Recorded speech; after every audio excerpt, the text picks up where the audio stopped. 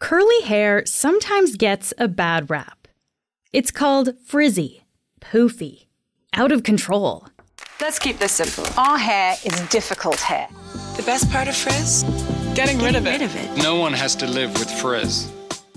But those coily strands may have played an important role in our evolution and in growing our brains.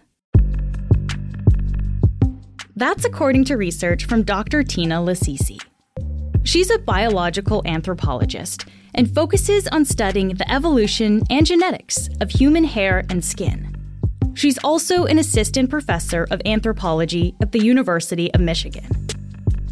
Dr. Lasisi is on the show today to help us untangle what we're learning about the evolutionary importance of curly hair. I'm Menaka Raman-Wilms, and this is The Decibel from the Globe and Mail.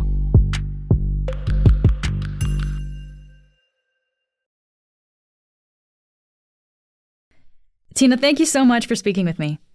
You're welcome. I'm happy to be here. So I'm curious, what first got you interested in studying hair? So my interest in hair goes back pretty long in the sense that I'm a Black woman who has thought about my hair a lot from a cosmetic sense, but my scientific interest in it only came about after I started studying anthropology, because I'd never thought of hair as something that could possibly have a function. But when you look at mammalian biology, you see that hair is very important for mammals. It has all of these functions. And so it makes you think, could it have one of those functions for humans? Now that I've been looking at hair as something that could protect you from solar radiation, it made me think back to this time when I was an undergrad with a friend of mine who had very straight hair. We were outside in the sun. It was some kind of picnic situation, and their hand brushed up against my hair, and they kind of just pulled it back and were like, "Ow, your hair is hot." And I didn't know what they were talking about, but I touched it and I felt that the top of my hair was really, really hot, but I didn't feel any of it on my scalp.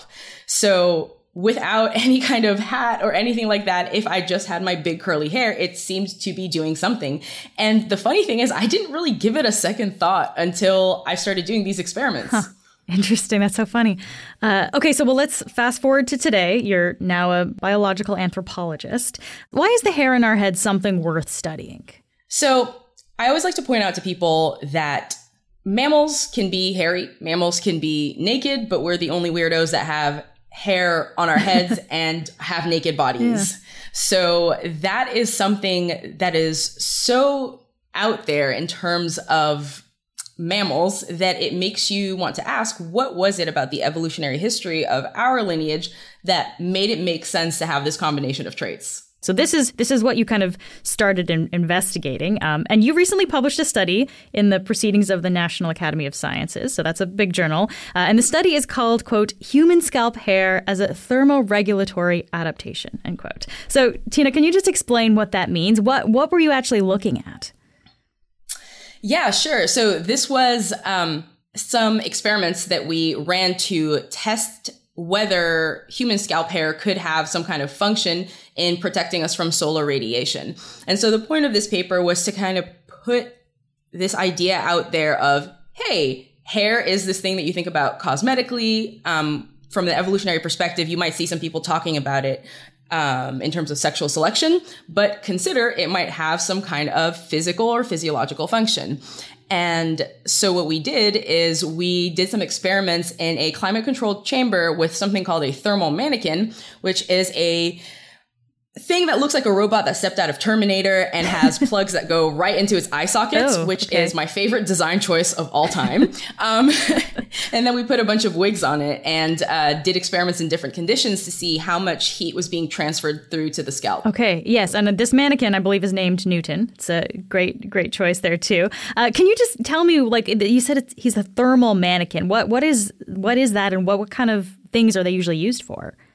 So thermal mannequins are basically like a human-shaped hot plate, you can think of it. It's this thing that can measure differences in temperature. So companies like Adidas or Nike might use them if they're trying to claim that a certain kind of fabric that they're using is moisture wicking, but allows you to, have air flowing through. It's also used to test things like the suits that firefighters are going to wear and see how much heat is going through those materials in one direction or another. The thing that I did differently is with my collaborators, I thought, well, hey, what if we put a bunch of wigs on it? Will that tell us something about how different hair textures can affect heat transfer? Yeah, and when I look at Newton, at this picture of him, he's kind of like this red mannequin. He's sitting in a wheelchair in front of these big fans. So, Tina, can you just describe what is happening in this picture? A lot is happening. So Newton is actually a dark gray metal, and we put a red suit, like one of those full body suits that you see people walking in sometimes that covers their heads and everything. One of those, and it's made of cotton, and that is then serving as his skin, which is something that we use to test, for example, how much you could evaporate by making his skin wet. So, well, first you put Newton in a little chair in this wind tunnel because we want to test different wind speeds. And we have a bunch of floodlights behind him that are simulating solar radiation, which we measure to represent a certain amount of solar radiation, the same as a sunny day near a region near the equator. So what we would do is we would put on the wigs and just sit there and start taking measurements. Okay, so what types of wigs? What did you go through? So we got 3 human hair wigs, one that was completely straight, one that was curled moderately, and one that was curled very tightly. And so we looked at those 3 wigs as well as the nude condition when Newton had nothing on his head. And that gave us an idea of what is the difference between having no hair, in addition to telling us something about different hair textures. Okay. And so what did you find? The main thing that I found is if you are someone who does not have hair on their head, whether it is by choice or by necessity, please wear a hat, because solar radiation is so powerful that it made our mannequin overheat once, to the point that we had to change the settings because we couldn't get any data anymore. It was overheating so much when it had nothing to protect its head. Wow. So that really made me appreciate the fact that coverage does something. And that was mainly the difference between no hair and hair. But I was also very surprised to see the difference between different hair textures. So what we saw is that straight hair offers protection. And we know this from mammals. Any hair offers protection against solar radiation. But usually you have this trade-off. You have this trade-off in the same way that let's say firefighters have their suits that protect them. They stop any of that blazing heat from going in, but they also stop any heat from going out just because it's pure insulation.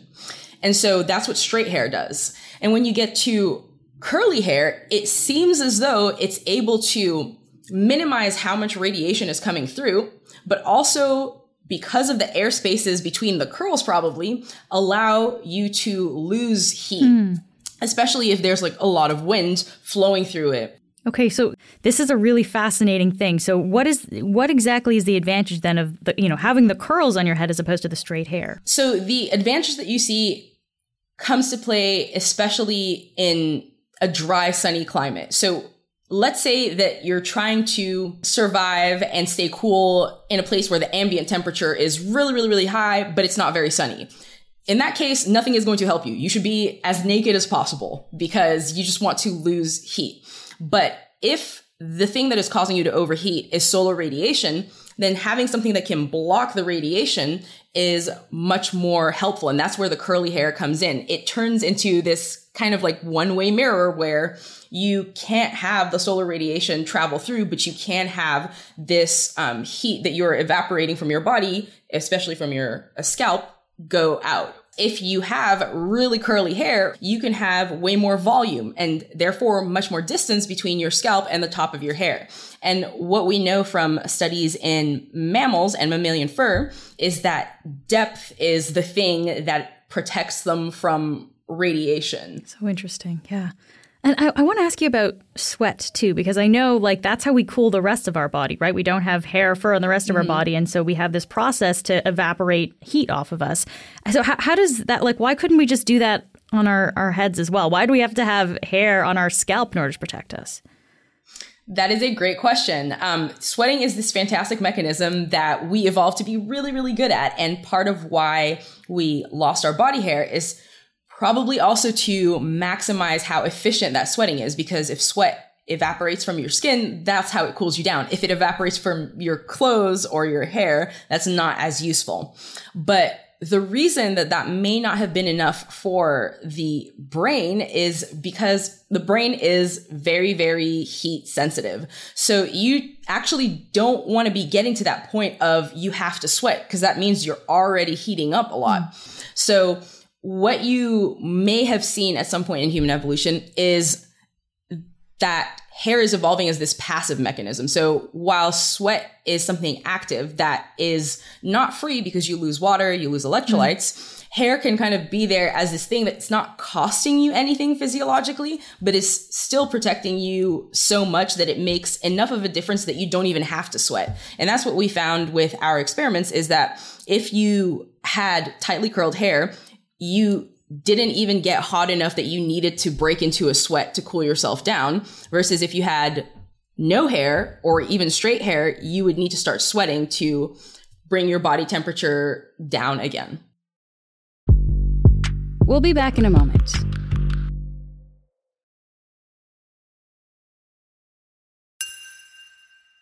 Okay, so we've established that curlier hair is good at keeping our heads cooler in intense heat. But Tina, your research actually goes further to say that this could have played a role in our ancestors even growing bigger brains. So can you explain that? Humans are really interesting in how we are different from our closest living relatives, like chimpanzees and bonobos. We are apes that walk upright, that do not have body hair for the most part, and we have these large brains, and we also use tools. And so one of the great mysteries of the last 100 or so years has been trying to put together in what order these human-specific traits evolved. And so we've learned that a lot of apes actually use tools. So we're not that special for it. That probably came pretty early. We have found a lot of fossils that tell us something about when we started walking upright. And it seemed that larger brain size was the last one of those traits to come along in our lineage. And what we noticed from the fossil record is that we get to Homo erectus and it basically looks like a modern human, except for brain size isn't quite where modern humans are. And so it's made people wonder, was there some kind of limit? And we know that brains are energetically expensive. So some people have suggested that part of our diet may have contributed to a limit. Like, you can't grow a massive brain if you can't get enough consistent nourishment. And then another thing to think about is you don't want to have this massive brain in a place where it's going to be a liability. So brain is very heat sensitive. It also generates a lot of heat. And so it may have been that it couldn't get any larger until there was something that evolved that was able to reliably keep our heads cool. So essentially, the growing hair on our head could have allowed us to grow bigger brains then? Yes. So being able to have this tightly coiled hair that minimizes how much heat you're getting from solar radiation may have released this constraint that existed on how large human brains could get. And so just to be clear, though, this does not mean that curly-haired people have bigger brains. That's not the connection here. No, this is something that would have happened long, long ago when we all had the same shared ancestors, so far back in human history that we don't think it would have made a huge difference now. And the reason that we say this and emphasize is that when you look around the world at different hair textures, you don't see the same pattern as you do with skin color. And that, to us, made us think, well, it could have been something that was important early in human evolution. If curly hair appears to be better at keeping our brains cool, why do we have different hair types today? And some people are even bald today. So why do we have that variation? So at some point, whenever I talk about my research, I inevitably have to explain to people who ask about why do bald people exist if hair is important, that evolution does not care about you post-reproductively. So anything that happens after you've had the chance to have offspring is no longer the realm of evolution. They have done what they needed to do. And as far as evolution is concerned, you can now rest. However, when it comes to different hair textures, well, if there's a benefit to one kind over another, then why doesn't everyone just have quote unquote the best? Well, the first reason is there is no best. There is optimal or even remotely useful under particular climatic circumstances. And so it can become subject to something called genetic drift. So if you have a trait that has a genetic basis and it is no longer being forced to stay a particular way, as people go to different parts of the world, you can have some variations of genes that just disappear or some variations of genes that become the most common in a population. And that is how you can have people and different populations become different from each other without there being a reason from natural selection. So we said that curly hair actually will help keep you cool, but does that mean like straighter hair can help keep the heat in? So is that better in, like a colder climate then? Yes, that could be the case. So straight hair was better at just straight insulation. It could be the case that for some populations who are in very cold places, that was important. It could be that this was important before modern humans and it was important to Neanderthals. That's something that we won't be able to know until we know more about the genetic basis for different hair textures and can ask questions of ancient DNA. So what kind of version of these genes did Neanderthals have? What about Denisovans? Yeah. And I wonder about color too, right? Because I think about like my dark hair really gets very hot, but like blonde hair doesn't seem to get as hot. Like is that a factor here too? So counter to many people's intuition, light hair is not particularly good or useful in a very sunny environment because that radiation goes right through the hair or it bounces off in all kinds of directions. That means it gets through to your scalp. As opposed to if you have dark hair, it gets absorbed by that dark hair and the melanin in that hair. So it doesn't have to necessarily reach your scalp. Wow. So interesting. Okay. So Tina, your research, not just this study, but even your research more broadly, you're looking at often the hierarchy that it might associate different traits in humans. And when it comes to hair, we sometimes hear the term good hair that originates from the Black community and it generally favors less tightly coiled curls in favor of more like hair that has more Eurocentric traits, right? Like straighter, silkier hair. I wonder, did these social ideas about hair types, did that at all influence how you think about your research? It does in the sense that it gives me an opportunity to present a story and information that departs from those subjective biases and ideas of one thing being better than the other.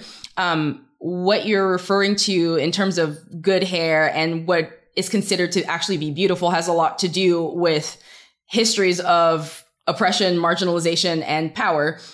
You are never going to see in human history a group of people who is oppressing another and says, oh, you know who's really pretty, perfect, and great? The people that we're oppressing. What I get to study is, okay, we have all of these biased opinions about this is a good trait and this is a bad trait, but can we actually learn something about its evolutionary history? So when we think about skin color, a lot of the discussions around it have become very positive in terms of having dark skin because people know that is skin that has a lot of melanin. And now a broader group of people can talk about the function of melanin and how it protects you from the sun and how that means that your ancestors evolved this thing that you still have to survive and to thrive in a particular environment.